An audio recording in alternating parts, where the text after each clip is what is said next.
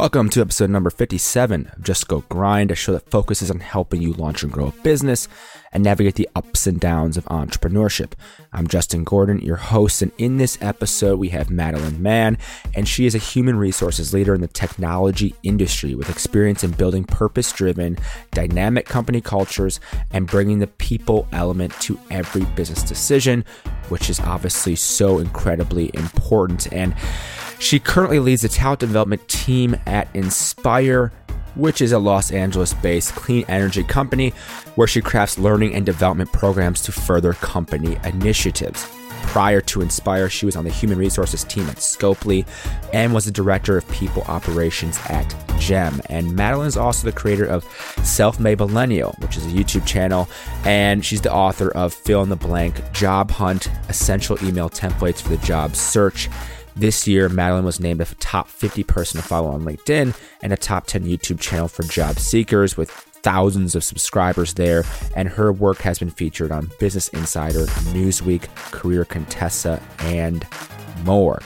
So many gems, so many good insights from Madeline in this episode. Stick around to the end for also a special deal from Madeline. As always, the show notes are at justgogrind.com/podcast. And if you head over to iTunes, Apple Podcasts, you can leave a rating and review. I would very much so appreciate that. And Just Go Grind can be found on all of the podcasting platforms, so many of them. It's all over. And check out the Just Go Grind Facebook community, facebook.com/groups/justgogrind. Without further ado, here is Madeline Mann.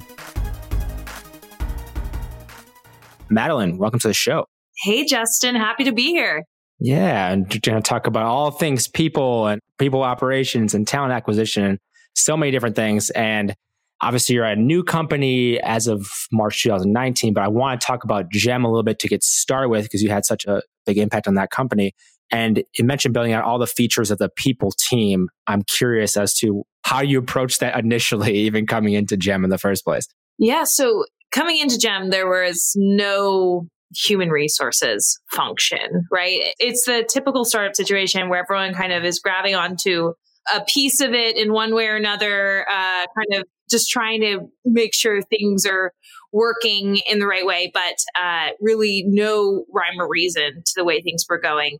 And so I stepped in and I just took a survey of everything that was happening. I mean, the first thing I did is interviewed each employee, right? Because first thing you always have to know is the team dynamics and the culture. What are some of the rocks under the water? What are people thinking? Even asking people, what does the company do, right? Why do you do it? And seeing those answers and seeing how is that different among different people or is that aligned? And even asking people, who do you report to? That answer actually is not always just cut and dry. Really? Yes. In a startup environment, it can be a little, gray area at times. So it's funny how, some of us take these questions for granted, but when you ask them, you notice some patterns of things that are obvious to some people and maybe people have different views in other ways. Yeah. And you mentioned though, as obviously it was a startup. So roughly how many people were there when you kind of first got started? It was small. It was under 20. Okay. As I'm curious, when you say you're doing interviews of every employee, it's like it's a startup. It could be anywhere from like 3 employees to like however many. It could be a lot more work, let's just say, if you had hundreds of employees. But I would imagine they'd have not PR, but human resources in there before then. But knowing that you're interviewing all these employees first as a starting point, getting a feel for where the company is at, where do you take things from there? So themes arose of pain points or just areas for growth. And usually this is very common for most startups. The first area of attack is recruiting. So everyone kind of has their own process. Balls are dropped when they're talking to a candidate because they pass along to the next interviewee and then they forget to update and no one knows who's supposed to respond to who. And that's extremely common. And so that was the first thing I did was understand how are people doing the hiring process now? And then just taking, quick, easy steps to improve it. One of the ways was just setting a process, right? Here's how it goes A to Z, and then managing that process. And also just having a way of just a set idea of what are we talking about in each interview? What's the purpose? And then just communicating that out to everyone who's involved in that hiring process, having like a hiring kickoff meeting for each role and getting everyone aligned. So then everyone knows the type of person we're looking for so that the interviews don't come back. And it's this constantly moving target of, oh, I thought we were going after this, or what? That's not what I thought this role was. And from that, then, knowing that that's kind of the starting point of this recruiting process, I mean, what other things are at play in your role? So you have the recruiting side of things, but what else is there with that when you're coming in here? So a lot of the things that I built out as well were more on the human resource, the internal side. So onboarding, how do we make sure that people know exactly like what it means to work at GEM and have them ramp up quickly? I built out review processes. So really having this time for the company to reflect on where it is and where employees think that there's areas for growth. Like as an annual review, I built that. I also built quarterly pulse surveys that it's a very short survey. It was 8 statements, and it actually really was a great mirror to us and even to share with the board of directors of the health of the organization, of the employee engagement and the retention. It was very predictive of when we had people who were at risk. And then we also did a 90-day review. So it was a very simple process for new hires. At 90 days, they would get a review of how they're doing, because the first 90 days is such a tender time. And so to provide that for them was really important to their development. And then just as someone in HR, it was super important for me to examine our compensation and how we're approaching that, and then also our benefits. Yeah, and there's so many different pieces here. I just want to step back for a second. So coming into this role then, did you have kind of like a roadmap of what you want to implement with this company? Or was it just kind of like, okay, we'll go for the interviews first and then you have to tackle these different things? I'm just curious when you started, like what you were dealing with and how like you went about it. Yeah, I think it was definitely overwhelming in that I wanted to do everything at once. So you kind of just have to pick the thing that you think is the lowest hanging fruit and go attack that first, which was recruiting. And the second thing that people were really asking for, which just came up time and time again in my employee interviews and also the annual review that I ran, was building out the company values. Like, who are we? What makes us unified as a group? What do we all have in common? So I probably wouldn't have gone straight at that so quickly if it wasn't such a big topic that kept coming up. Yeah, because you're going off of that feedback. And to the point of company values, then how was that process for you in trying to organize all of that for the company and figure out what the values were? Right. It's strange to come into a company and then be the quarterback of the values, right? You almost feel like you're a fraud. But it was cool because the team already was very people oriented and had a lot of these things kind of like everything I was doing. The team had the intention to create these programs. It's just that there was no one to handle them and take them to the next level. And so they'd actually had an all company retreat about 2 months before I joined. And they had done an exercise where they discussed, who are we and what do we have in common? What do we value? And fortunately, they had done a good job of documenting all of those thoughts. And so I got this just pile of documents of all these things that people were thinking about. And that was such an amazing starting point for me. And then from there, I was able to kind of synthesize those ideas into probably, I think it was about 12 focus areas, 12 kind of value areas that I noticed that were themes across all the employees' sentiments. And I sat down with our CEO and we just started just melding for 4 hours. I think we were just in a room talking, and then I'd go back and I'd synthesize what we had just talked about. And then we'd get in the room again a week later and we'd figure it out. And then we ended up narrowing it down to 6 and revealing that to the team, and ended up being probably one of the most significant things we ever did for our culture. That's awesome. And knowing that you have these like 6 values, how are those implemented or displayed or used within the company then when you move forward? Right. Yeah. I think that making values is like not really like the achievement, right? It's like living them. Right. It's a starting point. Yeah, exactly. So what we did is, I think the starting point was definitely that these values had a lot of meaning behind them. They were things like destroy your masterpiece, right? It's this idea of we work in an industry that's changing constantly, that we have to have, the humility to say, you know what, a better solution has arose. And so I'm going to go with that other solution. So there's these were very tied closely to what we believed. And so people really bought into them. That's the first thing. Then the next is we use these values as the way we would recognize people. So we would have these all company meetings every week. We called them Gem Sesh, and we would recognize each other. We do shout outs every week. It would be this week, it'd be craft an experience, and who this week has crafted an experience. So that was a great way for people to really think about their coworkers through the lens of values. And I would say that the next way that was probably one of the most potent ways that we use these is that when we were hiring, when we were interviewing, we pick one or maybe two values that this person had to be basically the shepherd of that value due to their role. So for some engineering roles, it was seek knowledge. This person needs to be such an amazing learner. And, because this industry is so new and there's so much to learn, they should wake up every day and say, what can I learn new? I don't want to just come in and do the same thing I've always done.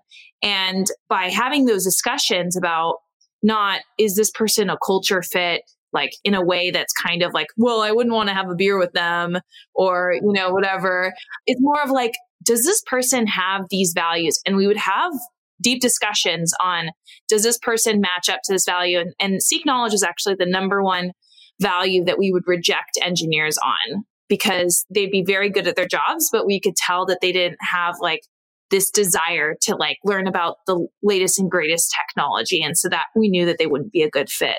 Yeah. And with the recruiting side of things a bit more. So obviously that's on your end and kind of what you're looking for these different roles. And recruiting is such an important part of any startup. How do you think you portrayed that you're a company that people should actually work at and that people want to work at, from their perspective, from the outside perspective? Yeah. How do we kind of, I guess, get candidates really excited about the company? Is that what you mean? So I think that one thing that I kept hearing from candidates is that they could tell from the people they talked to that those people were excited to work where they work. And we would be very kind of open and specific about what we love about the company and what we love about our coworkers. And I think that just having that, working on your employees and the internal employee sentiment is then reflected in the interviews. And then also telling them that is important to share those things and to not have those really cold interviews where you don't show your emotions and you're just firing questions at people. And, that was just never our style. And I think also in every single interview, I guess it would be scorecard or feedback form, there's a question, what does this candidate want in their next opportunity? What are they looking for? What drives them? And that was really to make sure that everyone who's interviewing always was listening more than talking, was always thinking about what gets them to wake up in the morning. And that's really the most important part of recruiting, is understanding who you're talking to, what they need, and being really honest about if this is the right place for them or if it's not. Because in the end, if you hire this person and it's not a great match, that's going to be so much worse than if you had left the job open for another few weeks. And so I think just that focus on the person and working to make sure that, if it is fitting with what their vision is for their future, then really index hard on talking about those things. But if it's not, then don't push it. Yeah. And once they've actually become an employee of the company, you mentioned a little bit the onboarding process. I'm curious as to how long that process is and how much feedback are you really getting from the employee on how it's going in those initial weeks or months? Yeah. So the onboarding process is, I've always considered onboarding to be a 90-day endeavor, but not 90 days in that it's structured. There's something happening every week or anything like that. The first day of onboarding, or I guess the pre-first day, you want people to know exactly where to park and know what time to come in and know what kind of clothes to wear. And basically the first day, you want people to have as little anxiety as possible. Give them as many details as you can. The first day should always be structured or completely scheduled so that they never feel like they have to go and ask, hey, what do I need to do? Where is this room? You want them to feel like you are shepherding them through their experience and, not letting them eat alone or anything like that. Beyond that, it's really important to work with managers and make sure they have like a 90-day plan for their new team member. And so that's really it's a bit of a handoff there. And then finally, I have several orientations and stuff, but one thing that I've found that was really, really appreciated by all new hires is taking the initiative to set up one-on-ones with them and as many people on the team as is practical. So, and just the objective of those one-on-ones should be just to build rapport, just to understand who are these people on the team? What do they do? And that actually helped them to get up to speed a lot faster because then when they needed help, they knew who had what answers. And they also felt not bashful about asking them because they already had that rapport built. Yeah. And how did that, like all these different aspects, how did they change as the company grew in size then? Yeah. So I would say that it definitely got more refined, and there's certain orientations I would do quarterly over, not just every week or every time we hired someone. Like we had a culture orientation where it would really go through, why do we run meetings this way? Why do we give feedback this way? Why do we have these certain values? And those would be quarterly. So you kind of have more like cohorts. I'm really excited at Inspire because I'm designing like a quarterly retreat for new hires. So it's going to be like a couple days where we all go away and we learn about the business and the culture and bond. And I think that's going to be amazing. And so that's kind of the things you start doing once you're you're growing and scaling and want to really preserve this precious time. That's the first 90 days. Yeah. And to that point, you mentioned they had the idea for the retreat with the new hires. And where are you thinking of these ideas or learning about these things and finding ways to improve on your side of things? Where? Well, so I got my degree at USC, just like you, Hey. as a master's of science in applied psychology, which sounds super far out, but it's actually a degree that was really focused on organizational development and adult learning and how to build facilitations and learning experiences. And then also have the statistical background to be able to measure the results of that. And so that's where my love for building out all these experiences for employees came from. So I have that amazing network from USC of people who were my professors in the program and cohort members that also are now the people who I lean on to collaborate on ideas and continue to like share stories from our own organizations. Yeah, it's helpful to have those other people to lean on for sure. And with all these different things, I'm curious, you obviously kind of walk through the process of a little bit of acquiring talent and onboarding. And then I'm curious as to what are the keys to retaining talent, keeping people at a company, because it's very important as well. What are the keys to that? Yeah, I would say if you were to just boil it down, I would say the three things are perceived control, right? People want to feel like they have some sort of autonomy, that they feel like there's some sort of transparency where they can make their own decisions. So any way that you can, give people as much context as you can or tell them what they need to do, but maybe not how to do it is super important. The second one is perceived progress. So that means, giving them chances to grow. And one of the best things you can possibly do is actually like laterally move someone in the organization. You think that you need to promote everyone, but even just moving someone into a different job at the same level can do tremendous things for their perceived progress and just professional growth. And then the third thing is connectedness, right? Connectedness to the mission of the company, feeling like what they're doing matters. And then also connectedness to the people around them, having those important relationships having those people they can go to when there's something wrong and feeling comfortable about that. And with your role as in HR and head of people operations, like, was it just you or is there anyone else with you kind of helping on the people side of things? At my previous role? Yeah, at GEM. Yeah. Yeah. I had help, but it was mostly me for a lot of the time. Okay. And then as you progressed to Inspire, which is very recent, how is that? Like, what have you done this role so far? Has it been kind of the same type of deal in terms of implementing the systems and everything, or how has that gone so far?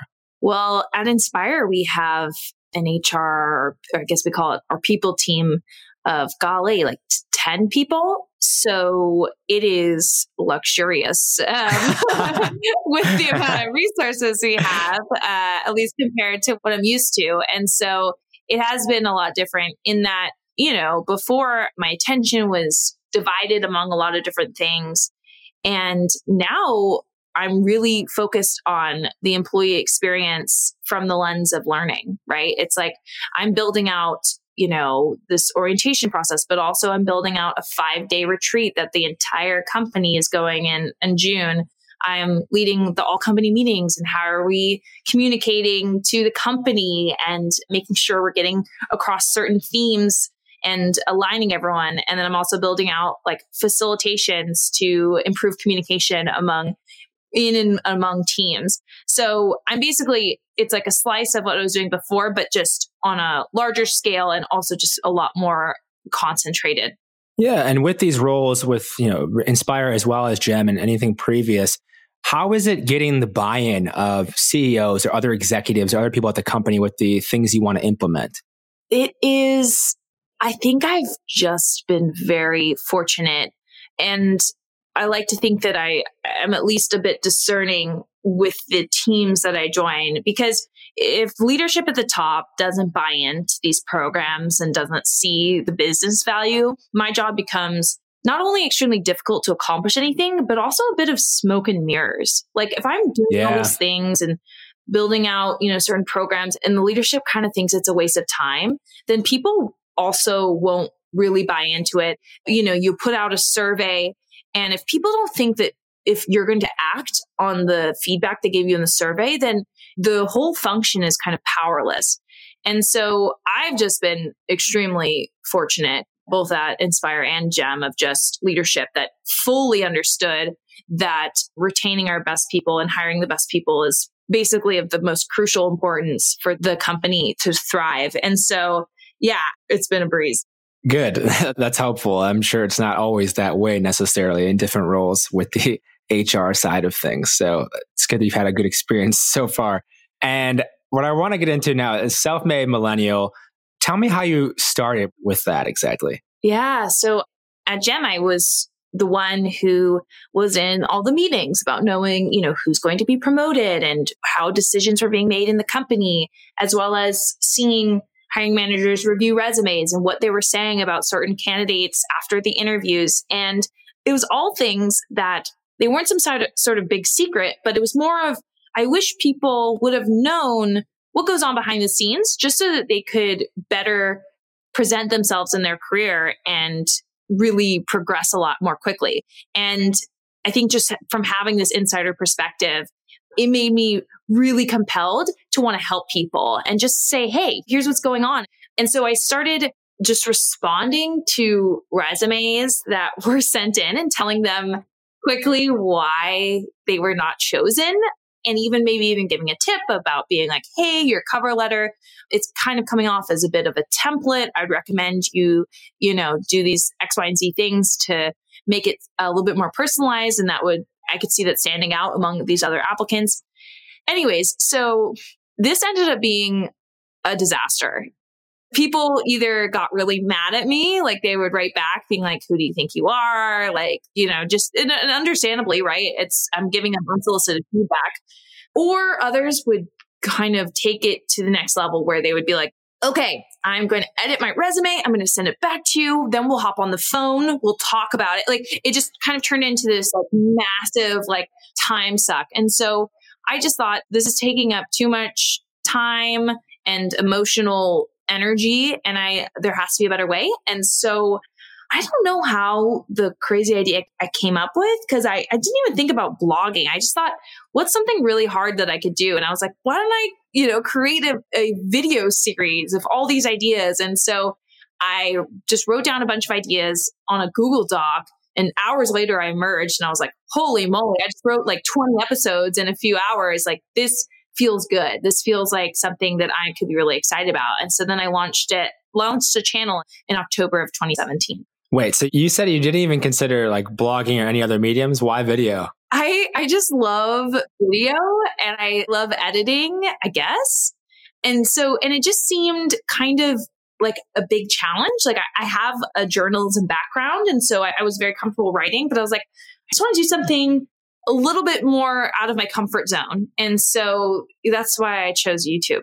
That's awesome. And when writing that content down, you said you had like a bunch of ideas. Were you writing out like a structure, a script, whatever for those episodes initially? Yes. So I was not an off the cuff talker, especially at the beginning. I was very stiff. It's hard. It's really hard. I was very nervous and I would script out each episode. Yes. Okay. And so you script out each episode. As it's evolved, I think you've done almost 80 videos or roughly 80 videos now. How has that changed?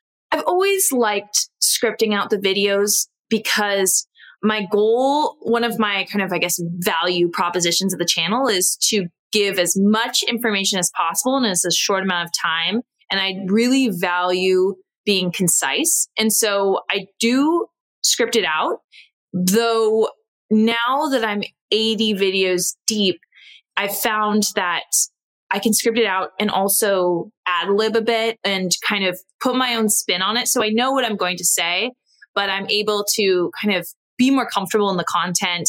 And so it doesn't always end up being exactly what I wrote, but there is always a script. I've never just had bullet points and just, shot from the hip. Yeah, I think it's helpful to have. And even when someone, it was Allison Monahan McGuire, another podcast guest, mentioned doing pitch competitions. She's like won every pitch competition. And one of the things she said was always write it out and you have the idea of what it's going to be. And yeah, you can ad lib a little bit, but that gives you the confidence and also gives you also a backup as well. Because you could just say what you've memorized anyways, if you really had to, and you would be good to go. With all the stuff you're doing with the video side, then with the content, how are you now deciding what content to produce? Is there a content calendar or how does that go for you? Yeah. So I've told several people this, and I guess it's not generally the way other people do it. I have this massive Google Doc that at this point is over 300 pages long.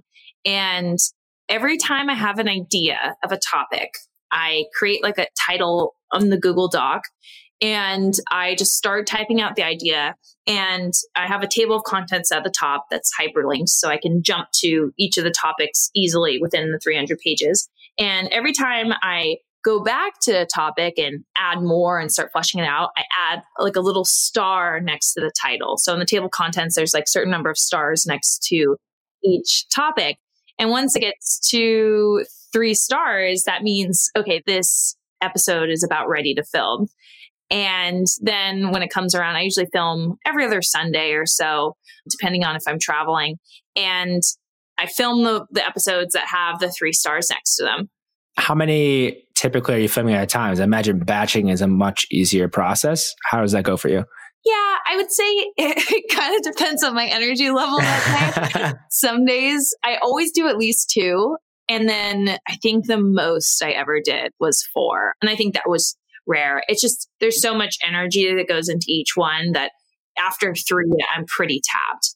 Yeah, I totally get that. I think the most for podcasts in a day was like 3 maybe. And next week I have 4 in a row.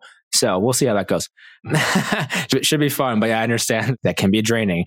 And with everything you're doing with that, I mean, you also have partnered with other people, had different people on the show. How does that go? How are you choosing those partnerships? Kind of happen organically? How does that go for you? Yeah, it's been so funny. And I'm sure, Justin, you experience this as well, is that when you start making content and you put it out there, you just start meeting people on the internet. Like, this is really the first time, I guess, since maybe like AOL Instant Messenger that I've had like internet friends, and it's been super fun. And so, I'll put out stuff and then people will comment on it or something, or someone will say, hey, I've been thinking about the same thing too. And then we'll start chatting. And so it happens very organically. And so I've made a lot of friends just through this universe. And like, I met you through these people who I met through LinkedIn, but then you and I also have several other mutual friends that I also like met through like my professional network. And like, so it's amazing how connected everyone is. And it's just been really fun. Yeah. And there's something to be said, like you mentioned, for putting out content, putting yourself out there and the things that one can help other people and two can help you through the process. And you just never know who you're going to meet or be connected with. And it's incredible. It is incredible to just, you never know those connections that will be made from that. And your channel now, I mean, it's got thousands of subscribers. How has that grown, or what do you think has helped it grow over time the most? Yeah, there's been several inflection points where it's been really cool to see. I think that what I've noticed is that people really like the consistency. Like without a doubt, a video is coming out every week and you have that same consistency as well. And I think that that is so important because when you do one great video, one great podcast now and then, people don't really think anything of it. But if they see you 7, 8, 15 times popping up, and they're liking every time, that's where I've been able to get my momentum, is people saying, hey, like I didn't just see you like one video of you once, like I've seen you over and over again showing up and providing sincere quality content. And I think that's been my, approach this entire time, is just be consistent, show up, and people have been really receptive to it.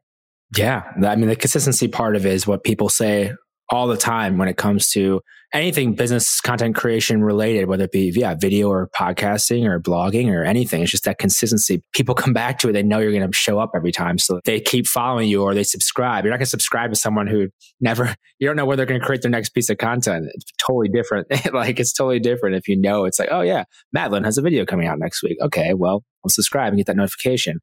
And with Self-Made Millennial, obviously you mentioned how it started, but where do you want this to go moving forward? Yeah, so I definitely going to keep the videos going. That has been such an amazing way to connect with people.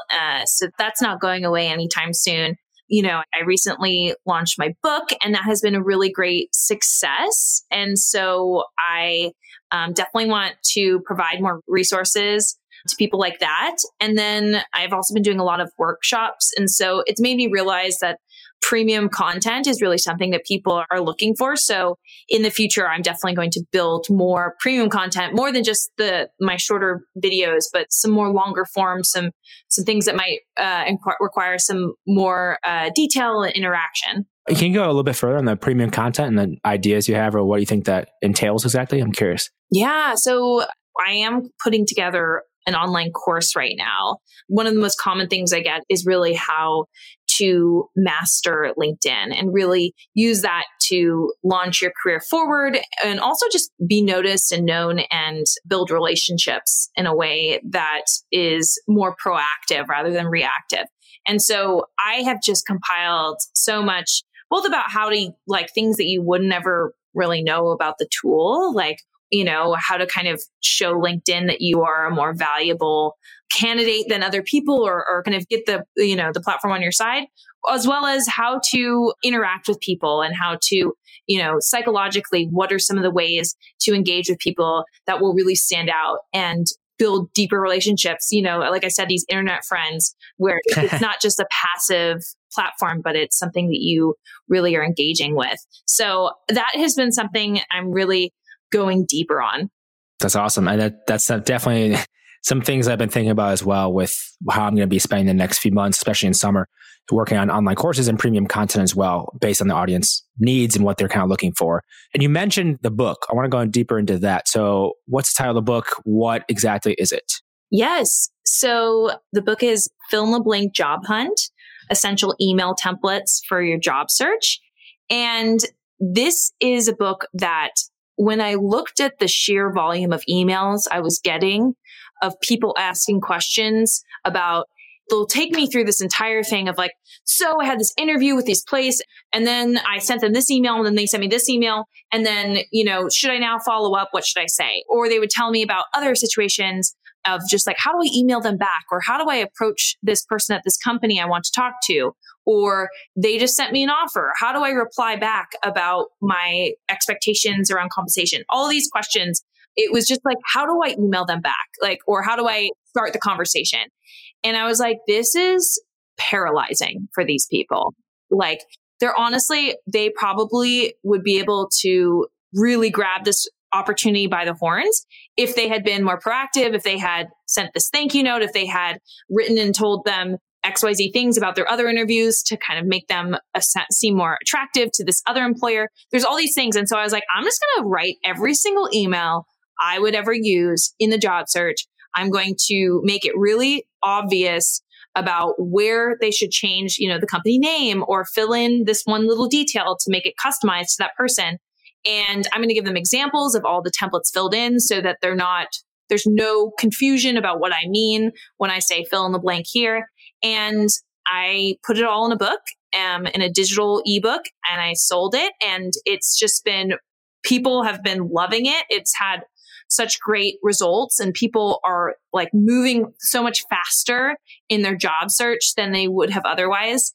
And that was exactly the point. Like, this is not a book to read. This is a book to take action. Yeah. And how long did that even take to put together then? It sounds like a lot. Yeah. So fortunately, all of these emails with these people were kind of like my pre-writing, right? Like, these emails were, every time I write an email, I'd think, wow, this is amazing context that everyone should know. Like, I'm not just telling them, here, write this email. I say, well, here's what's happening in the interview process right now. Here's how they're probably thinking. And here's, so while it did take, a bit of time, and especially just really understanding exactly what needs to go into the book, fortunately, it was something that was so top of mind for so many people that I was kind of working on it all along.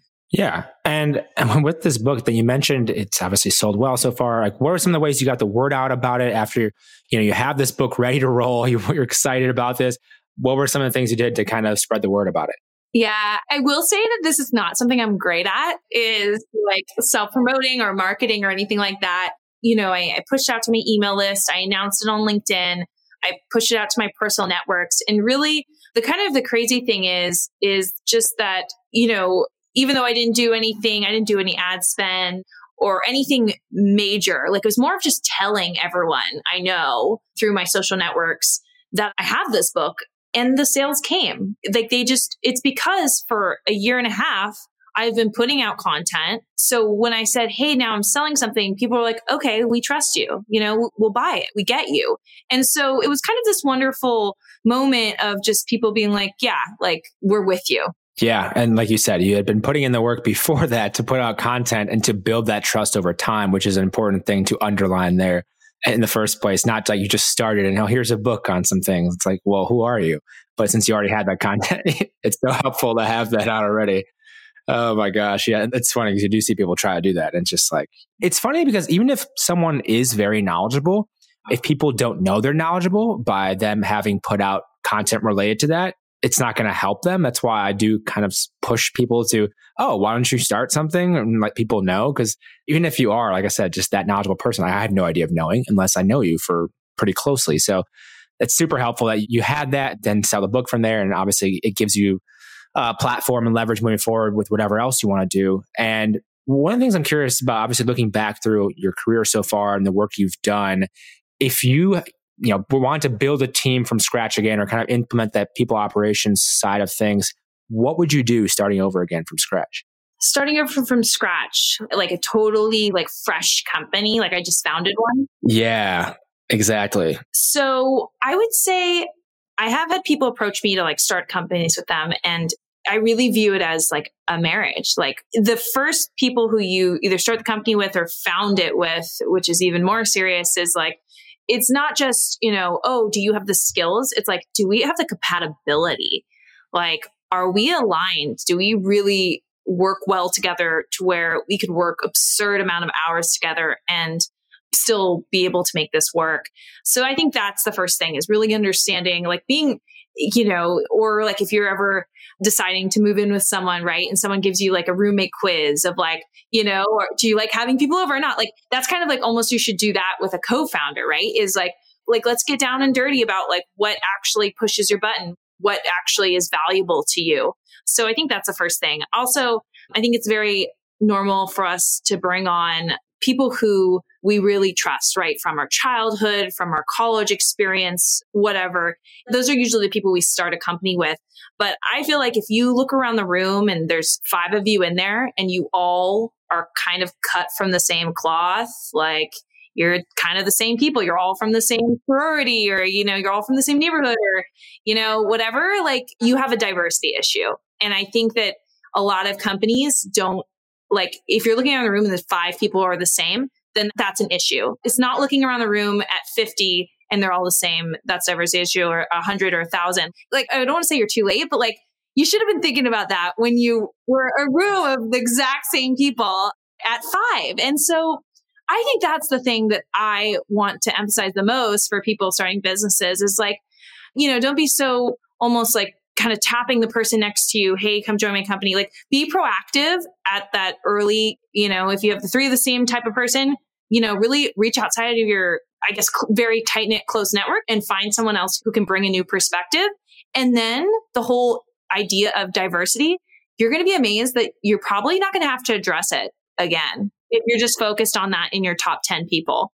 But that's hard to do, Madeline. How do we do that? How do you get outside then? How do you meet those people, or how do you go about that and then still build that trust? I'm just curious on what your perspective is on that. Yeah, I think it is hard. And I think it's extremely intentional, right? Like, you just have to be intentional about it, about saying, okay, like I keep going to these same dinners with these same people who we've all known each other since, college or whatever.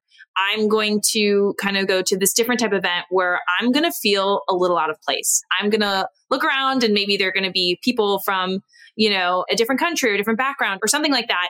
And I'm, basically go somewhere where you feel a little bit uncomfortable, but, obviously it should still be business oriented, that kind of stuff. And just try to, break through your boundaries. I really think that this early, hiring can just change the face of your entire organization, once you scale to 1,000 plus. Right. So putting that early emphasis on the people side of things and spending more time on that is definitely worthwhile in the long run, especially as you plan to grow and scale your company potentially. And one of the things you mentioned earlier in the conversation, just talking about how you've kind of learned and grown through the people like USC Network, but are there any other, whether it be books or podcasts or audiobooks or conferences or anything else that's kind of been helpful for you kind of along your career journey so far? Yeah, I would say that, have you listened to the podcast EntreLeadership? I've heard of it. I have not. Is that a Dave Ramsey or no? Yeah, it is. I would say it's just so crazy how I listen to one of those podcasts and it'll just spur so many ideas. And each topic is diverse. Like, there's lots of different specialists that come on and they just do such a good job. So it feels like you've almost like read a book every time you listen to it. Like, it's one of the, the most common podcasts I've listened to where I have like a notepad out when I'm listening to it. It's that good.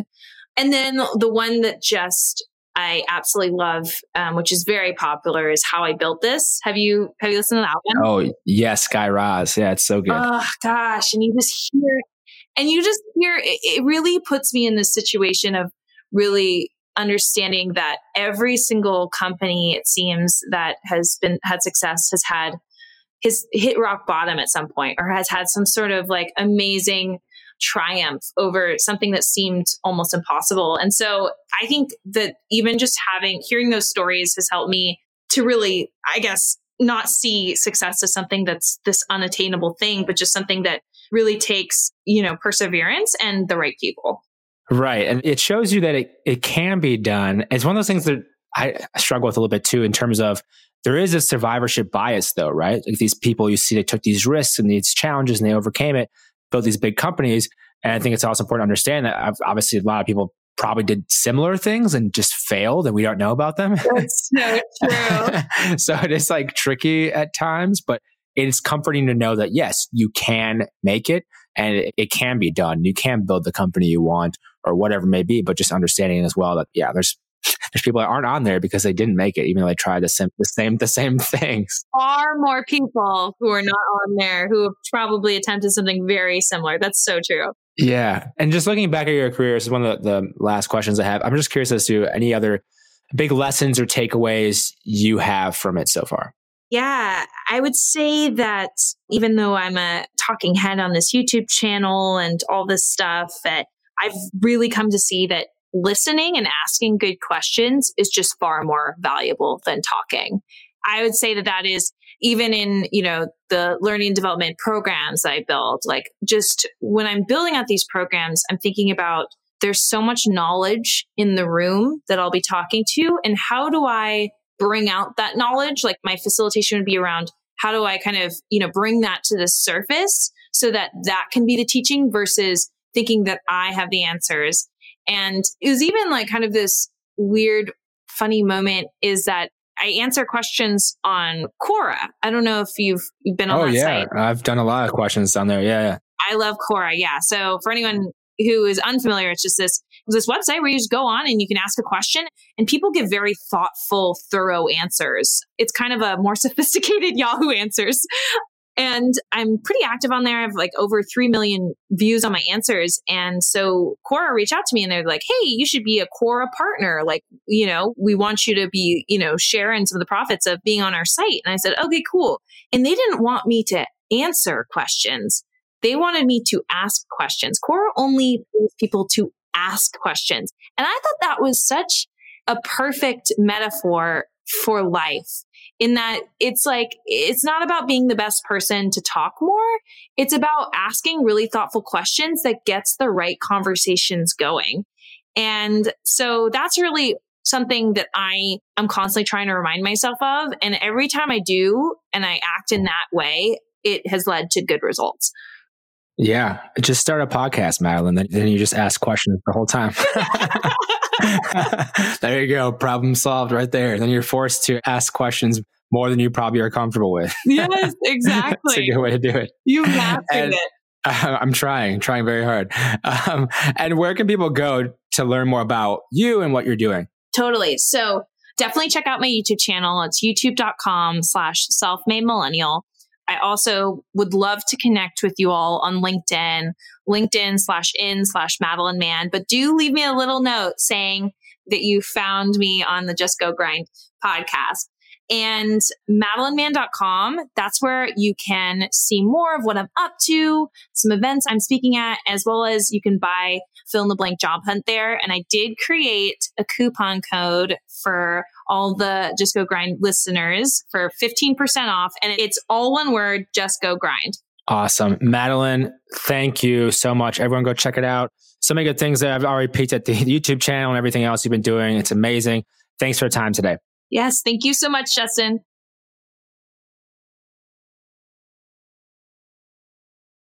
Thank you so much for listening to this episode of Just Go Grind. As always, the show notes are over at justgogrind.com/podcast. And you can support the show over at patreon.com/justgogrind. And please leave a rating and review over on iTunes. It does help more people find the show. Hope you enjoyed this episode. Have a great day.